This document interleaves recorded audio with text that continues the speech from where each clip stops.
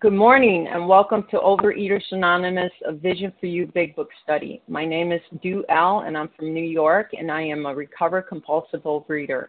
Today is Friday, June 17th, 2016, and today we're reading from the Big Book and we are at page 72, beginning with the first paragraph, meaning having made our personal inventory, what shall we do about it? And we'll read through the second paragraph with until they told someone else their whole story. We'll read the first paragraph for context only and focus on the second paragraph for comments. Today's readers are 12 Steps, Renata G., 12 Traditions, Debbie T. Readers for the main text are Nancy H., Katie G., and Janice B. The reference number for yesterday, Thursday, June 16, is 8836. OA Preamble. Overeaters Anonymous is a fellowship of individuals who, through shared experience, strength, and hope, are recovering from compulsive overeating. We welcome everyone who wants to stop eating compulsively. There are no dues or fees for members. We're self-supporting through our own contributions, neither soliciting nor accepting outside donations. OA is not affiliated with any public or private organization, political movement, ideology, or religious doctrine. We take no position on outside issues. Our primary purpose is to abstain from compulsive eating and compulsive food behaviors and to carry the message of recovery through the 12 steps of OA to those who still suffer. OA's sole purpose. OA's fifth tradition states each group has but one primary purpose, to carry its message to the compulsive overeater who still suffers. At a Vision for You Big Book study, our message is that people who suffer from compulsive eating can recover through abstinence and the practice of the 12 steps and the 12 traditions of Overeaters Anonymous. I will now ask Renata G. to read the 12 steps. Thank you, Du, for your service. Good morning, family. This is Renata G., recovered compulsive overeater in New York. 12 steps of OA. 1. We admitted we were powerless over food, that our lives had become unmanageable. 2. Came to believe that a power greater than ourselves could restore us to sanity. 3. Made a decision to turn our will and our lives over to the care of God as we understood Him. 4. Made a searching and fearless moral inventory of ourselves. 5. Admitted to God, to ourselves, and to another human being the exact nature of our wrongs. 6. We're entirely ready to have God remove all these defects of character. 7. Humbly asked Him to remove our shortcomings. 8. Made a list of all persons we had harmed and became willing to make amends to them all. 9. Made direct amends to such people wherever possible, except when to do so would injure them or others. 10. Continued to take personal inventory, and when we were wrong, promptly admitted it. 11. Sought through prayer and meditation to improve our conscious contact with God as we understood Him, praying only for knowledge of His will for us and the power to carry that out. 12. Having had a spiritual awakening as the result of these steps, we try to carry this message to compulsive overeaters and to practice these principles in all our affairs. Pass.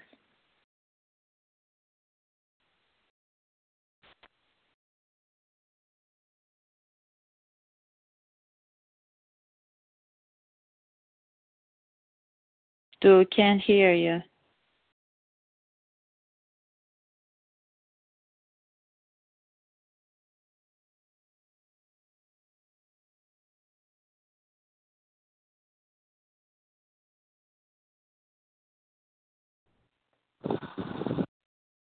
Morning. Sorry about that, folks. Can you hear me now? We can hear you. Okay, I will now ask Debbie T. to read the 12 traditions. Good morning, family. This is Debbie T., a recovered compulsive overeater from Ohio. The 12 traditions. Our common welfare should come first. Personal recovery depends on OA unity. 2, for our group purpose, there is but one ultimate authority, a loving God, as He may express Himself in our group conscious. Our leaders are but trusted servants, and they do not govern. 3, the only requirement for OA membership is a desire to stop eating compulsively. 4, each group should be autonomous, except in matters affecting other groups or OA as a whole. 5, each group has one primary purpose, to carry its message to the compulsive overeater who still suffers.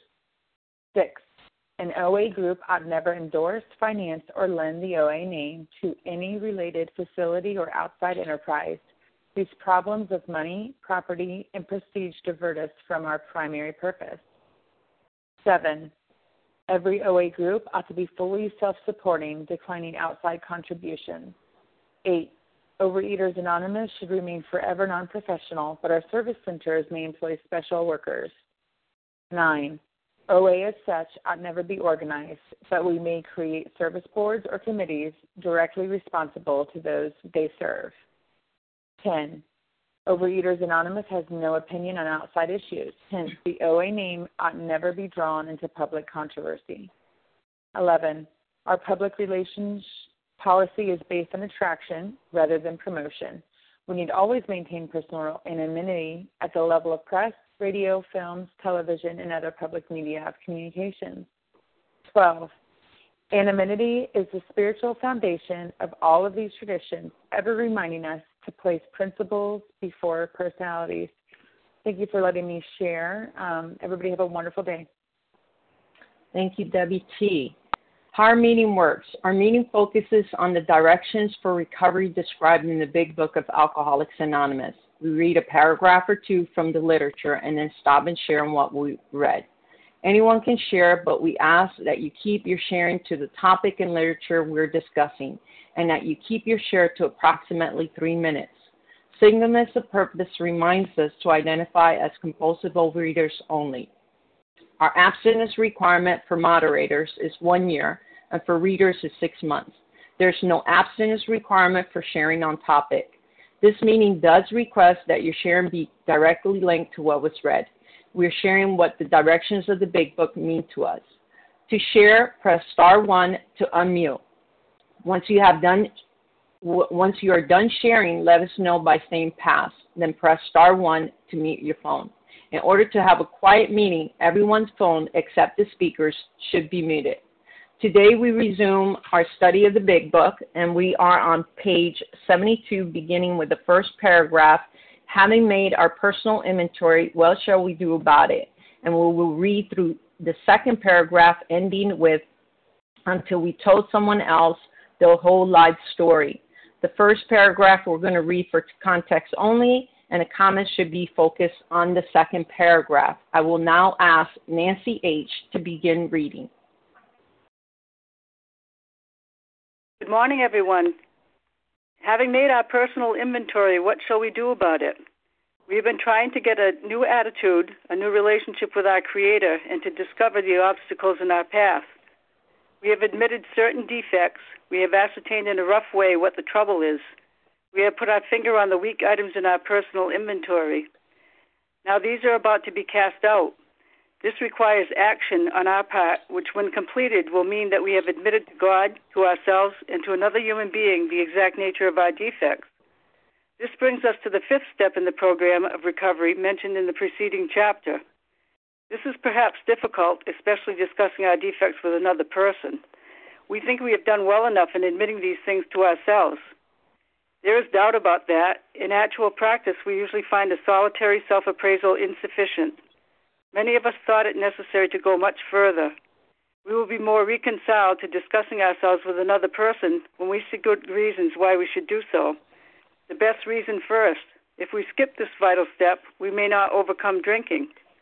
Time after time, newcomers have tried to keep to themselves certain facts about their lives. Trying to avoid this humbling experience, they have turned to easier methods. Almost invariably, they got drunk. Having persevered with the rest of the program, they wondered why they fell. We think the reason is that they never completed their house cleaning. They took inventory all right, but hung on to some of the worst items in stock. They only thought they had lost their egoism and fear. They only thought they had humbled themselves. But they had not learned enough of humility, fearlessness, and honesty in the sense we find it necessary until they told someone else all their life story. Wow, there's a lot in these 2 paragraphs. This is Nancy from Massachusetts. I'm a recovered compulsive overeater. So in step 4, we found that we had to disclose ourselves to admit to God and to ourselves the nature of our wrongs. But in step 5, now what are they telling us? They're telling us to tell our whole story to another human being. And they're telling us why we better do it, because if we don't, we won't recover from our overeating. First of all, we are warned that we better not skip this vital step. I personally had spent a lot of time in analysis paralysis before, trying to figure out and trying to ask God what was wrong with me and why my life was so unmanageable.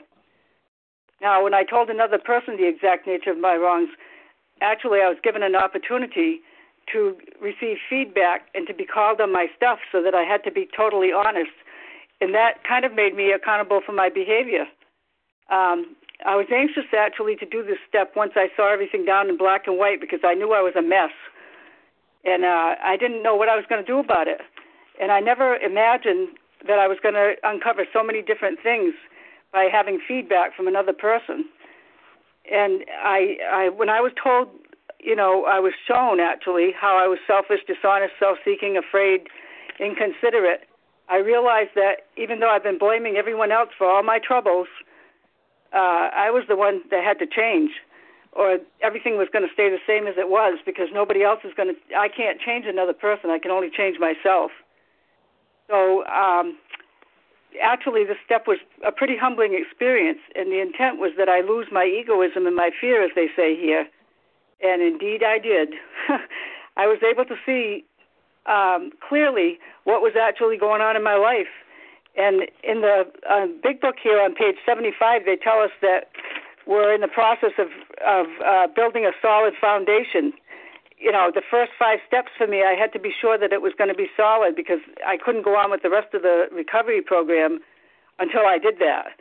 And so I was totally honest, I was rigorously honest, 100%. I didn't hold anything back. I got freed from my egoism and fear, and it wasn't all about me anymore. I lost that syndrome, and I let go of all my secrets. So I'm very grateful that I could do this step, and it was so worthwhile. And that allowed me to go on with the rest of the steps, because once I did this step, I knew that if I didn't go on with the rest of the steps, that nothing was going to change again. And, you do the same behaviors, you get the same results, and that's what I was getting. So I'm grateful, actually, that you're all traveling this journey with me, and I thank you for allowing me to be part of the visionaries, because this is the greatest thing that's ever happened to me. And I hope you all have a good day, and I pass. Thank you so much, Nancy H. I'm going to ask others who would like to share at this time, if there's anyone else who would like to share on this paragraph. Nessa R. Sherry from Westford. Kimberly. Nessa R. Sherry from Philadelphia. Kimberly. Kimberly. Vasa O. Vasa O. Kim G.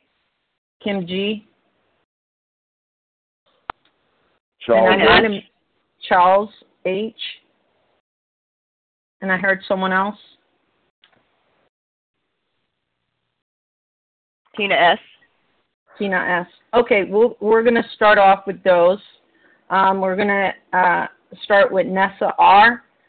Sherry from Philadelphia. Kim G. Vasa O. Kimberly. I didn't get your last initial, Kimberly. Kimberly, Vasa O, Kim G, Charles H, and Tina S. Let's start off with those, and we'll start off with you, Nessa R.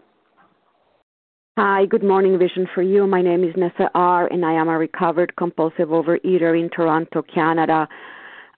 Solitary self-appraisal never worked for me. I was always more proficient at identifying the other guy's defects than identifying my own.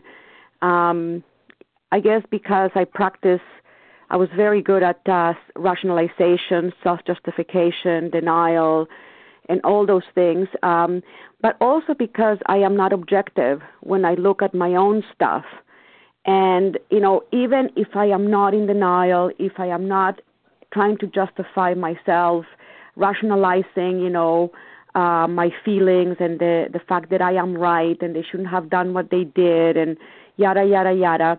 The fact is that I don't know what I don't know. I need to learn how to identify my own selfishness, my own self-seeking, my fears, my dishonesty. And when I first do this work, the first time I do step 4 and step 5, I have no experience.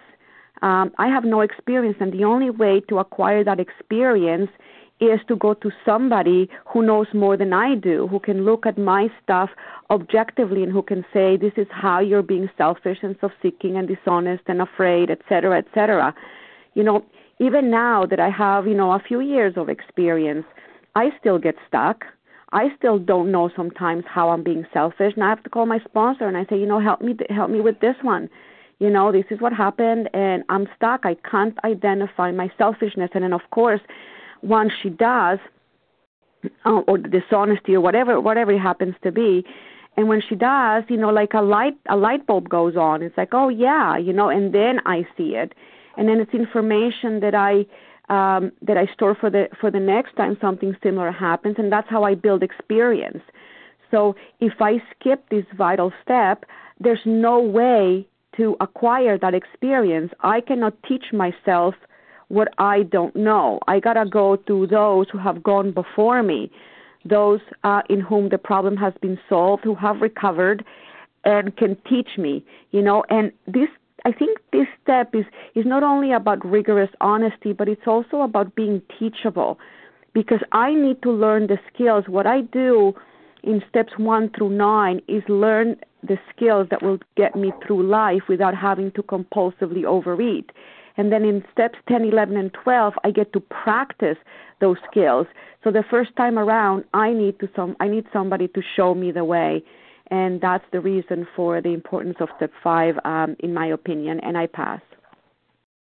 Thank you, Nessa. Sherry from Philadelphia, you're up next. Hi, Duell. This is Sherry from Massachusetts. I am a compulsive overeater, recovered. And I don't think there was a Philadelphia. It was Massachusetts, but it kind of sounds the same. I did this step for the first time when I was in treatment in 1986. I was there for drugs and alcohol treatment, and the way that they had us do it there was, you did your third, your fourth, your fifth, and then I went to a priest or a minister, I don't remember who it was, in the facility, in the treatment center, and he was a complete stranger. I didn't know him. I wasn't even Catholic. I didn't even believe in a God at that time. I gave him my fifth step. It was a mess. It was not thorough. It was nothing. We didn't go through the big book. It was just kind of like, for Catholics, I think they go to church and confess their sins. That's what it felt like for me. It wasn't really, they called it a fifth step, but it was not the way that I did it later, 25 years dry and sober in AA. I did it 25 years later the correct way. And finally, when I was willing to put the food down, I did go through these steps, fourth and fifth, while eating, and that didn't work. Thought that I was, doing a great job, but I was eating while I was doing it, so that didn't work. Finally, I did it while I was abstinent, with compulsive overeating, and did it the way it's laid out in this book, and where it says trying to get a new attitude, a new relationship with our Creator, and to discover the obstacles in our path. I couldn't, I was really blocked because I really need to get a new relationship with my Creator, and it wasn't until I did get a new relationship with my Creator and others that I was able to continue my step work. And when I gave this step away to my sponsor, I was horrified, and I thought she would be horrified, and I completely thought that she would be so horrified that she wouldn't want to sponsor me through the rest of the steps. I thought, oh, she's not going to like all these things that I've done. She's definitely not going to want to continue with me. And I was so wrong. She was so loving and kind and gentle. And what really helped me to continue with this step 5 without hesitation was she told me some things, that she had done in her past. And that really helped me, so that it was, because she was somebody on the phone that I hadn't even met before. So, we had a relationship, but still, I was really scared about that, giving her all of my inventory. So it worked out well, and I am very grateful. Thank you. Pass. Thank you. We'll move on. Thank you, Sherry from Massachusetts. We'll move on to Kimberly, and let me have your last initial, please. Sure. This is Kimberly L., compulsive overeater from Georgia. May I be heard? Yes, go ahead. Excellent. So I just finished the 4th and 5th step process, and man, the thing that stuck out to me is that there were certain things that I wanted to hold on to. There were certain things that I was like, there is no way I can tell anybody about these couple of things. And one thing I have circled in this paragraph is that until they told someone else all their life story. And that all really sticks out at me. And one of the things that was really helpful is that my sponsor said in the very beginning, I specifically remember where I was sitting, she said, okay, what are the couple of things that you just don't want to tell me or that you're really afraid to tell me? And I just got it out there. And I felt like the weight of the world was just lifted. The other thing that was just so critical to this process and so different from 4 steps that I've done before, because I've done other 4 steps in this program, not this way, and also in another program when I was still eating, is that this 4th and 5th step that I did, the focus was on my selfishness, my dishonesty, and my fear, and where was I self-seeking. That was the focus, because I'm so quick to blame and so quick to focus on the cause. I want to prove that I'm right and that everybody else has done something. But this was about me, and this was about where I was selfish, dishonest, self-seeking, and afraid. And it was this huge burden that I felt was just lifted from my shoulders once I finished this process. And with that, I passed. Thank you so much, Kimberly. We're going to move on to Vasa O. Vasa O. Yes, thank you. Good morning, everyone. Thank you, Drew, for your service, and I am grateful, recovered, compulsive overeater. Calling from action. This is a really good reading.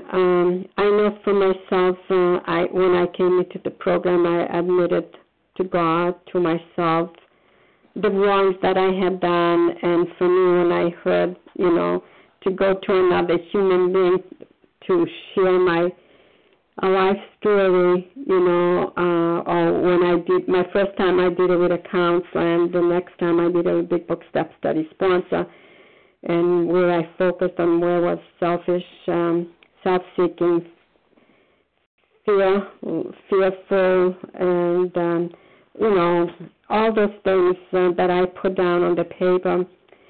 And I came to this program just to lose the weight. I was not looking to get into working the steps, but it's by the grace of God I got my abstinence right from the beginning, and I kept on hearing when I went to meetings, people that had gone before me, or my sponsor said, I need to work the rest of the steps now. If I didn't, I'd go back into the food. So my goal was to do whatever it took so I wouldn't go back to the food. Even though it was here, this is perhaps difficult, especially discussing our defects with another person. We think we have done well enough in admitting these things to ourselves, And there is doubt about that. And I thought for myself, well, I did enough just to put the food down, you know. That's what I came for. I came for the vanity. But now, looking back, I stayed for the sanity. And I thank God I kept on listening and listening. Yes, it was embarrassing for me to go to another human being and admit my character defects, you know. What they're going to think about me? Are they going to like me? Am I just going to be a terrible person, you know? And my experience just the other way around, you know. When I did it, you know, those people shared their own weaknesses. And especially a counselor, I thought they were perfect, you know. They were educated and they knew exactly what they were doing to have a good life, you know. And boy, when I heard him share some of his problems, and I could identify, and with my Big Book Self-Study sponsor, she shared her stuff too. And again, it was difficult. I was embarrassed. I was going to, you know, go into my grave with some of my secrets that I carried over my lifetime, but I had not unturned stone. By the time I was ready and willing to do, I wanted to be honest, and I wanted to do everything that came in my mind. And if I forgot something, then I can do it like 10, 11, 12 step, you know.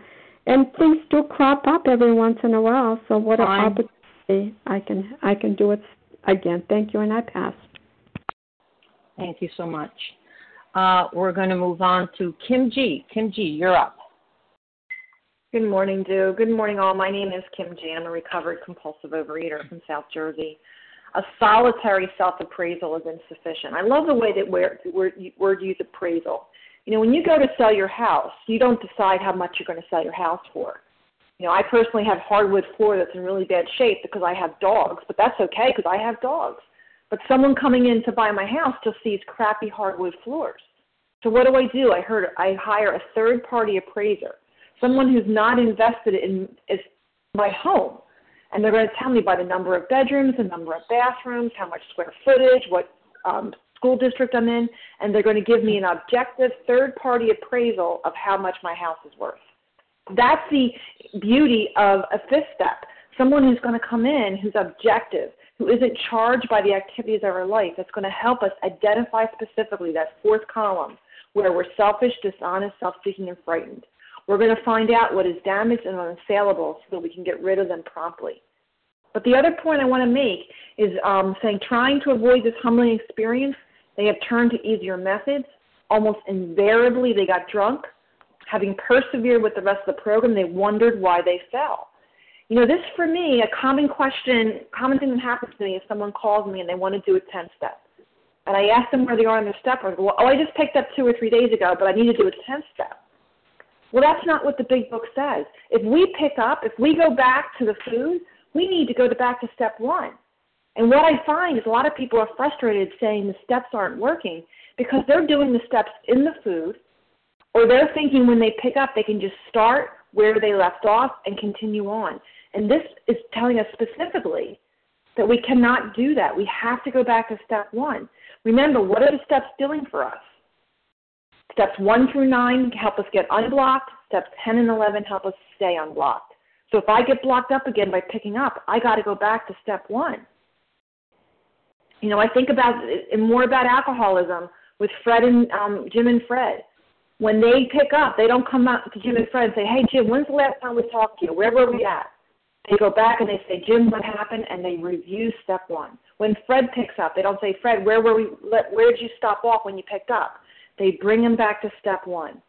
Even when Bob picked up in step 9, what happened? Bill picked him up, and Bill went through the steps with him to get him back to step 9. So it's very important for us to understand these steps are in order for a reason, and we have to be sober the entire time we get through the steps. Otherwise, what happens is at least for me, I got frustrated thinking these steps don't work. But really what was happening was I wasn't following the clear-cut directions in this book. And the first direction, which we hear over and over again, is I must be sober while going through the steps. And with that, I pass. Thank you so much, Kim. We will have Charles H. You're up next. Charles H., a recovered compulsive overeater. Thank you, Duell, for your service this morning. Just imagine a crackhead going through trying to go through the steps, smoking rocks. It ain't going to happen. Talking about persevering with the rest of the program, and I ain't even put down the substance. I'm blocked by the substance. And hold up, I'm going to hit it from a different angle, right? Suppose you done did the work where I heard plenty of times on the telephone, yeah, I done been through the work. They go around John's Corner, but they didn't. I love that word, persevere. They didn't persevere. It take like some. I got to do surgery talking to some folk, and I could identify being that folk, right? Saying, oh, this and that, and they finally slip out the words that, I stopped working the program. So I'm gonna hit it from the angle of, you lived in 10, 11, and 12, or you throw it around like a piece of salami, talking about, yeah, I lived in 10, 11, and 12, but you didn't talk about you ain't doing it on a daily basis. So what is that? And you know what? Some of that is some of our fault, even on this line, where you hear in meetings, oh, by the time you're halfway through the 9th step, you'll be amazed. What about taking them through 10, 11, and 12? Because if they don't know, they don't know. Even on the line, I'm keeping it real, so I don't care who like me. I'm not doing this for likes. I'm doing it for the love of the program, right? Like, we dropping people after step 9 and not teaching them how to continue. And perseverance is positive stubbornness, in my opinion, because I have to continue. And I'm gonna give you an example. I went in on one of my workers because they did something stupid that I did back in the day, and I knew, even in the glory of just going in on this dude, I went in so hard last night. Then I went in again this morning, knowing that I gotta persevere, and I'm gonna have to buck up. And after I went in, and he went back in, and I said, you know what, man, I've been through this, and I had to eat crow because I know I was not acting sober, even though the food is down, right? And look at me judging, and I done did the same thing, cracked out going to work, cracked out of my mind, locking the keys in, leaving, doing all types of stupid stuff, right? And I'm glad this is not solitary. I done told y'all about it. I'm going to write about it, and now I'm good money, and I can go on with my married life because I went in on this dude. Yesterday, the whole world was on my shoulder. Woe is me. But by the time I got home and did some work, it was all right. But then until this dude did what he did, but I reacted. So you know what? I got to persevere with this program. Positive stubbornness. Keep it moving. Tell somebody else. Admit to God and keep it moving. And with that, I pass. Thanks. Thank you so much, Charles. We're going to move on to Tina S. Oh. Thanks, Stu. Tina S., compulsive eater, anorexic in Florida. Heard some really great stuff this morning. Just love it. This is my experience. I'd been around 12-step stuff for quite a while, and I never got past step 4. And so I was always either drinking or into food. And, so when I finally had a sponsor that we were sitting down and reading the book and going through the stuff in the process, when I read this, if I don't do this, and I say this today to myself, I say it to sponsees, but I mostly say it for myself. The best reason first, it doesn't say second, third, fourth, or whatever. If we skip this vital step, we may not overcome drinking. And so that was my experience.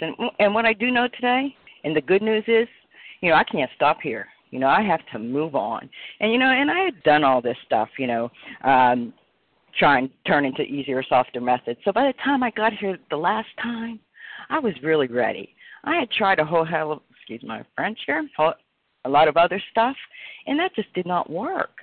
And, so today, and I had a sponsor who, when I said something, and she also said to me as soon as we sat down, what is it that you're not going to tell me? And I say that today to people, because if I thought I wasn't going to, when she asked me, I did. And so, that was my experience, and so I share it.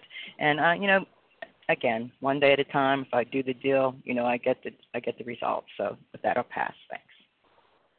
Thank you, Tina S. We're going to take a few more shares before we move on to the next paragraph. Who else would like to share on this paragraph? Janice M.? Lynn S. Okay, so I heard Janice M. Leah and M. Lynn S. Leah M. Okay, anyone else? Last call. Okay, so we have 3 readers, Janice M., Lynn S., and Leah M. So we'll start with Janice M. Well, thank you, Do L. This is Janice M., and I'm a grateful, recovered, compulsive overeater. Yeah, it starts out and says, this is perhaps difficult. Well, how do they know? Well, experience. And this is perhaps difficult because I went through it also. But, the person before me took what I wanted to say. However, this whole process of doing these steps, and especially this step, is to deflate my ego, because that was my problem. Ego, egotistical, dishonesty. And, when I avoid telling the worst items in my inventory, through justification, as was said, etc., who am I fooling? I mean, am I fooling myself? Yeah. And the most important one I'm fooling is my God, my higher power, like he doesn't know. I try to fool him 3 or 4 times, because I wasn't honest. And guess what? Lie. He knows I'm lying. And, I never thought of that. I thought that, geez, this is okay. And that is dishonest. But, when they say tell all their life story, telling their this is a warning, of course, like it was just mentioned. Warning. If we don't do this, we're going to eat again. My experience, absolutely, that's what happened. I held back because of justification. And when it says all their life story, people think, to be thorough, I should write everything from the time I was born till the time now and every little aspect. And if I don't tell every little thing, that I'm not going to get recovered. No. All, again, means do not keep anything from your sponsor if that's the one that's taken your 5th step. I'm a sponsor, and I've never fell off the chair when somebody gave me their 4th step. In fact, I could identify with all of them. Maybe not exactly, but there's nothing new under the sun. So the thing is, if you want to be free, it says here, be free for good reason. Why am I doing this? So that I will not eat compulsively again and have those obsessions. And with that, I pass. Thanks. Okay, thank you, Janice. And we'll ask Lynn S. to share next. Good morning. This is Lynn S., a recovering compulsive overeater in Toronto, Canada. I love this particular paragraph because it relates so much to my experience. I had 17 years of abstinence, and then I went through an 8-year relapse. And I know why, in hindsight, why that happened to me, and it's right here. They only thought they had lost their egoism and fear. They only thought they had humbled themselves, but they had not learned enough of humility, fearlessness, and honesty in the sense we find it necessary until they told someone else all their life story. I could quote the history of AA backwards and forwards. I could quote the big book. I knew where everything was, sponsored tons of people. Everything was fine. But I know now in hindsight that I only thought that I had done this step work. And you know what? Honestly, now looking back, I knew things were niggling at me. I knew things weren't right, but I wasn't doing the step work the way we're taught to in the big book. I thought I was, but I wasn't. And I can see that now. I'm going through the steps, and it's not happening a Vision for You way in the sense of speed and things like this. It's taking me a long, long time, but I am finally unearthing those things that really cause those violent emotional twists in my makeup that caused the problem. And now Folks, if you're on the phone, please mute your phone. Now I'm understanding. I'm going to mute the line. Thank you, Leah.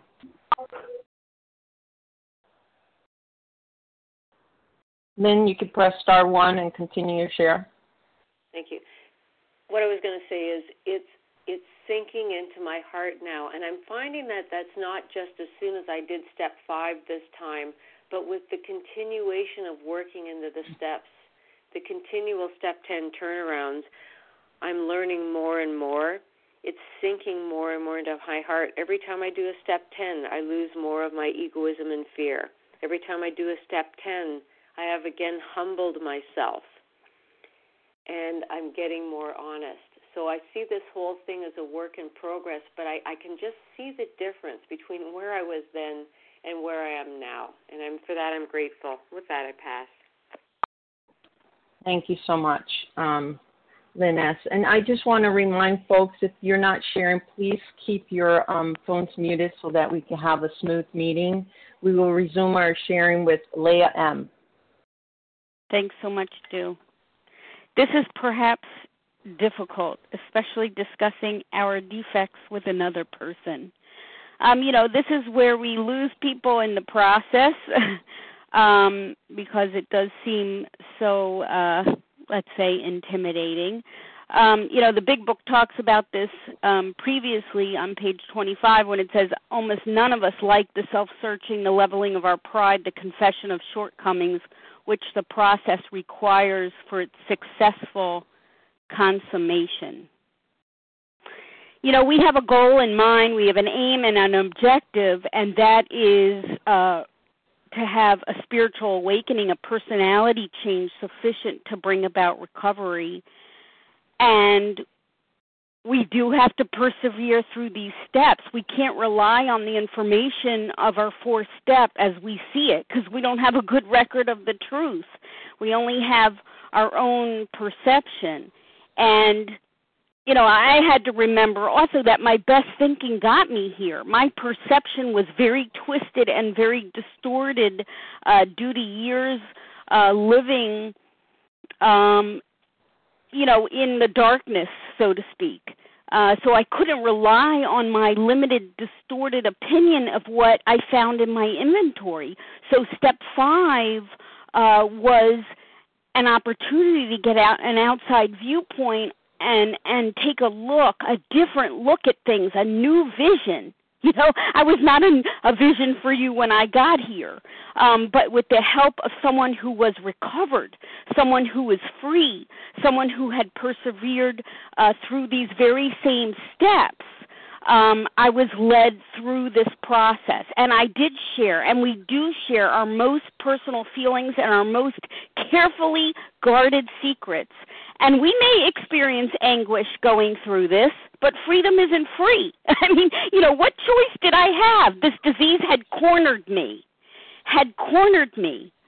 So from this sponsor, this person in whom the problem had been solved, I benefited from their full range of experience.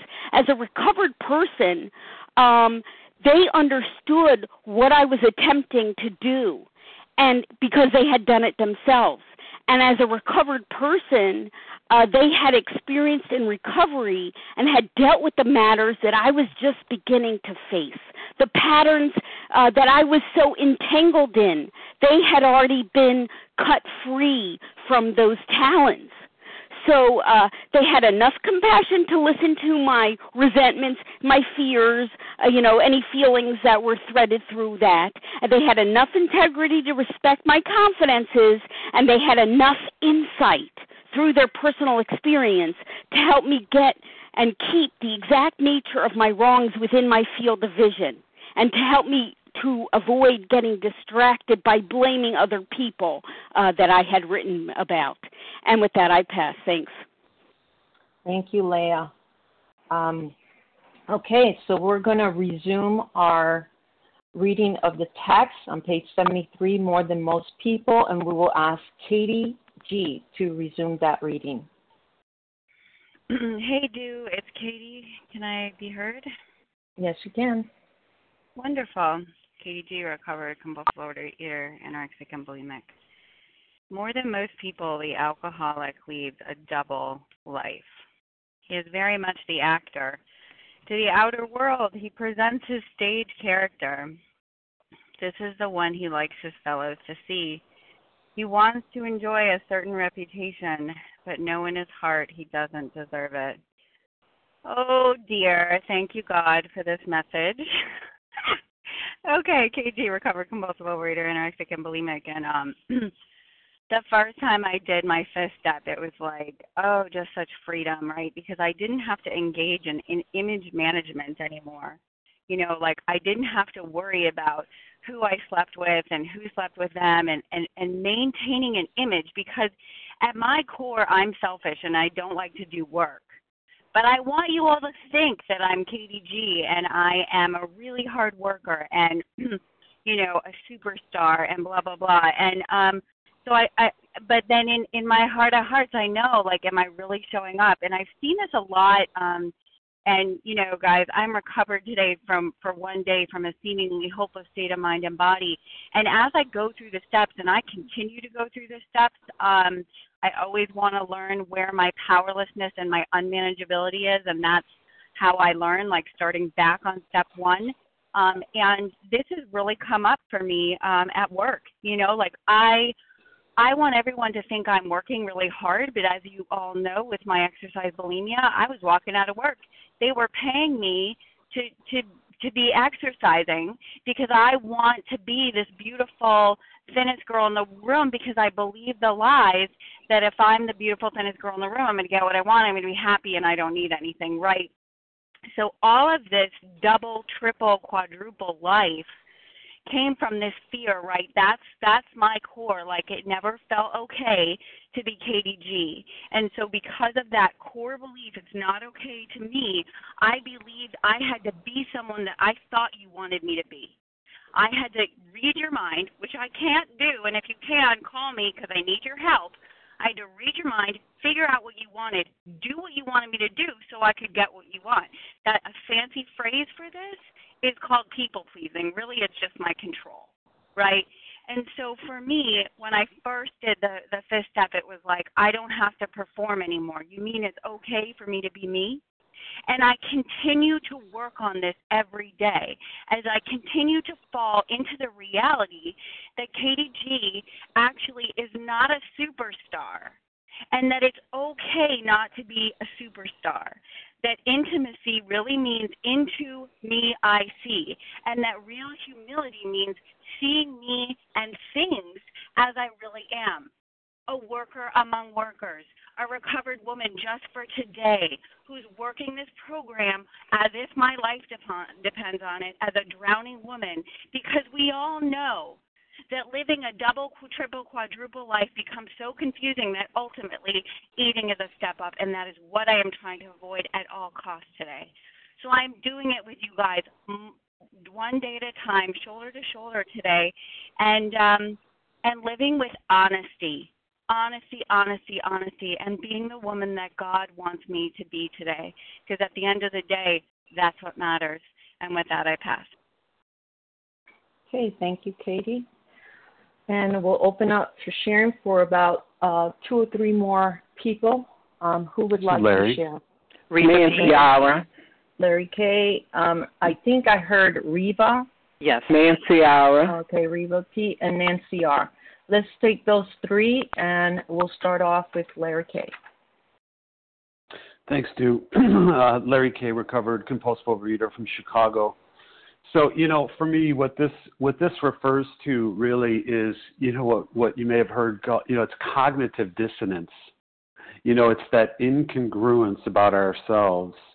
And, you know, it's a situation where we have conflicting attitudes, beliefs, or behaviors, you know, and that, of course, produces a terribly uncomfortable feeling. I know it did for me. So here I am, you know, in my profession, you know, before a program, certainly cognitively dissonant. On the one hand, I want the world and patients and other people to think I'm Mr. Wonderful, you know. But I was cognitively dissonant, and I needed the food to numb me out from that cognitive dissonance. Because the truth is that my life was a mess, and here I'm trying to tell other people and trying to assist other people in managing their lives, right? So eventually what we need, you know, is something to numb us out from that horrible, horrible feeling of cognitive dissonance. And maybe like I was, maybe you're there right now. Most of us have been there. And, you know, you don't, you know, become perfectly congruent. No human being does. We're imperfect human beings. But I'll tell you what this program has done, you know, whether it's the 5th step, all the steps in sequence, it's allowed me to have that congruence, that my walk more closely aligns with my talk. And man, oh man, is that a freedom where I could look anybody in the eye and I could say, oh yeah, I remember what that was like before God changed me as a result of these steps. I remember what that was like, feeling that horrible cognitive dissonance. And I don't have that today. I don't have that in my life today. So today I'm untethered. God, through these steps, it's what I choose to believe, has untethered me from that horrible incongruence. Today my walk and my talk more closely align, and that's part of the process in step 5. But it's got to be all part of the sequence here. With that, I'll pass. Thanks. Okay, thank you, Larry, and we'll resume our sharing with Reva P. Good morning. This is Reva P., grateful, recovered, compulsive overeater in Toronto.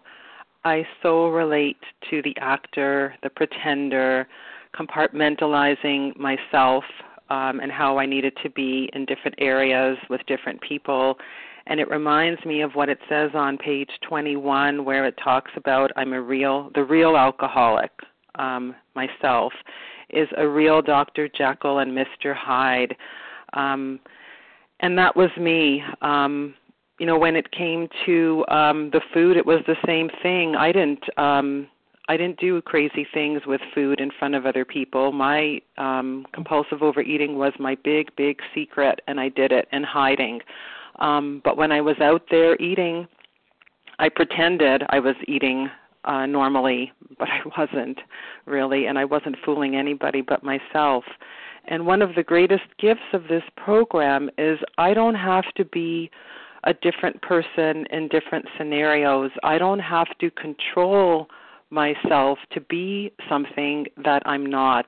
You know, it was all about controlling either other people, other situations, always controlling from the outside. And this program works at my insides, and then I get the ripple effect of things that naturally change in my outside life. And I get to be the same person, whether I'm at work, whether I'm at a meeting, whether I'm with family. And, you know, that is such a gift because I always felt, you know, at work I had to be like this, and then with these people I have to be like that. And just like with the food and the crazy thinking, like it was so busy. It was just so exhausting having to run the world and run myself. And I don't do this where I get to be the same person. I just do the steps.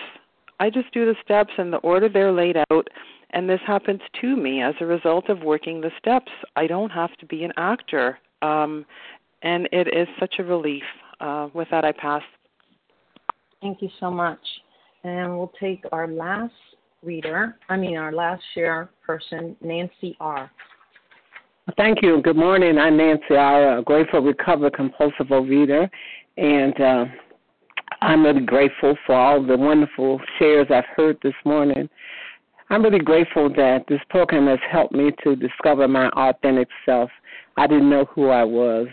I was assigned a role early in life to be the perfect person. My father was a pastor, and in retrospect, my siblings didn't seem to take it to heart like I did. So I really never knew who I was. I always felt I was phony because I wasn't this perfect person that I thought.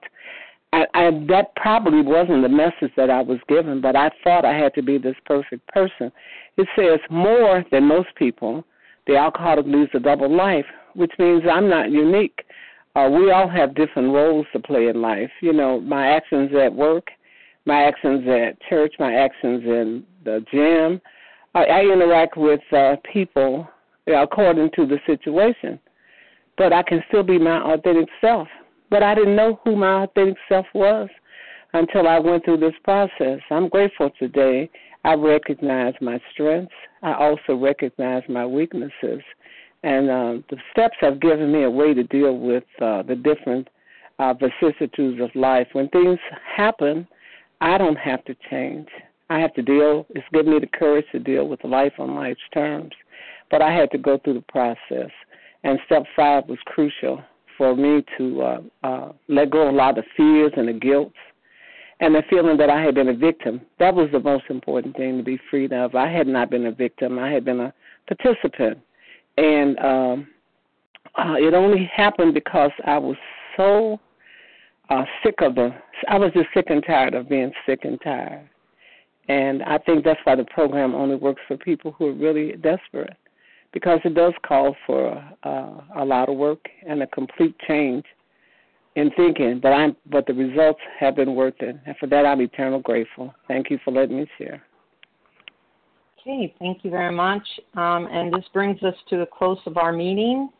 And thank you to everyone who has shared, especially Team Friday, and a special thanks for Renata G. for stepping up to do the 12 steps. We will be closing our meeting. Please join us for the second hour of unrecorded study of the Big Book, immediately followed by closing. We will now close with the reading of the Big Book on page 164, followed by the Serenity Prayer. And I will ask Janice B. to close us with a vision for you. Our book is meant to be suggestive only until then. Okay. Thank you, Dew. This is Janice B., compulsive overeater in Vermont. Our book is meant to be suggestive only. We realize we know only a little. God will constantly disclose more to you and to us. Ask him in your morning meditation what you can do each day for the man who is still sick. The answers will come if your own house is in order. But obviously you cannot transmit something you haven't got. See to it that your relationship with him is right, and great events will come to pass for you and countless others. This is the great fact for us. Abandon yourself to God as you understand God. Admit your faults to him and to your fellows. Clear away the wreckage of your past. Give freely of what you find and join us. We shall be with you in the fellowship of the Spirit, and you will surely meet some of us as you trudge the road of happy destiny. May God bless you and keep you until then.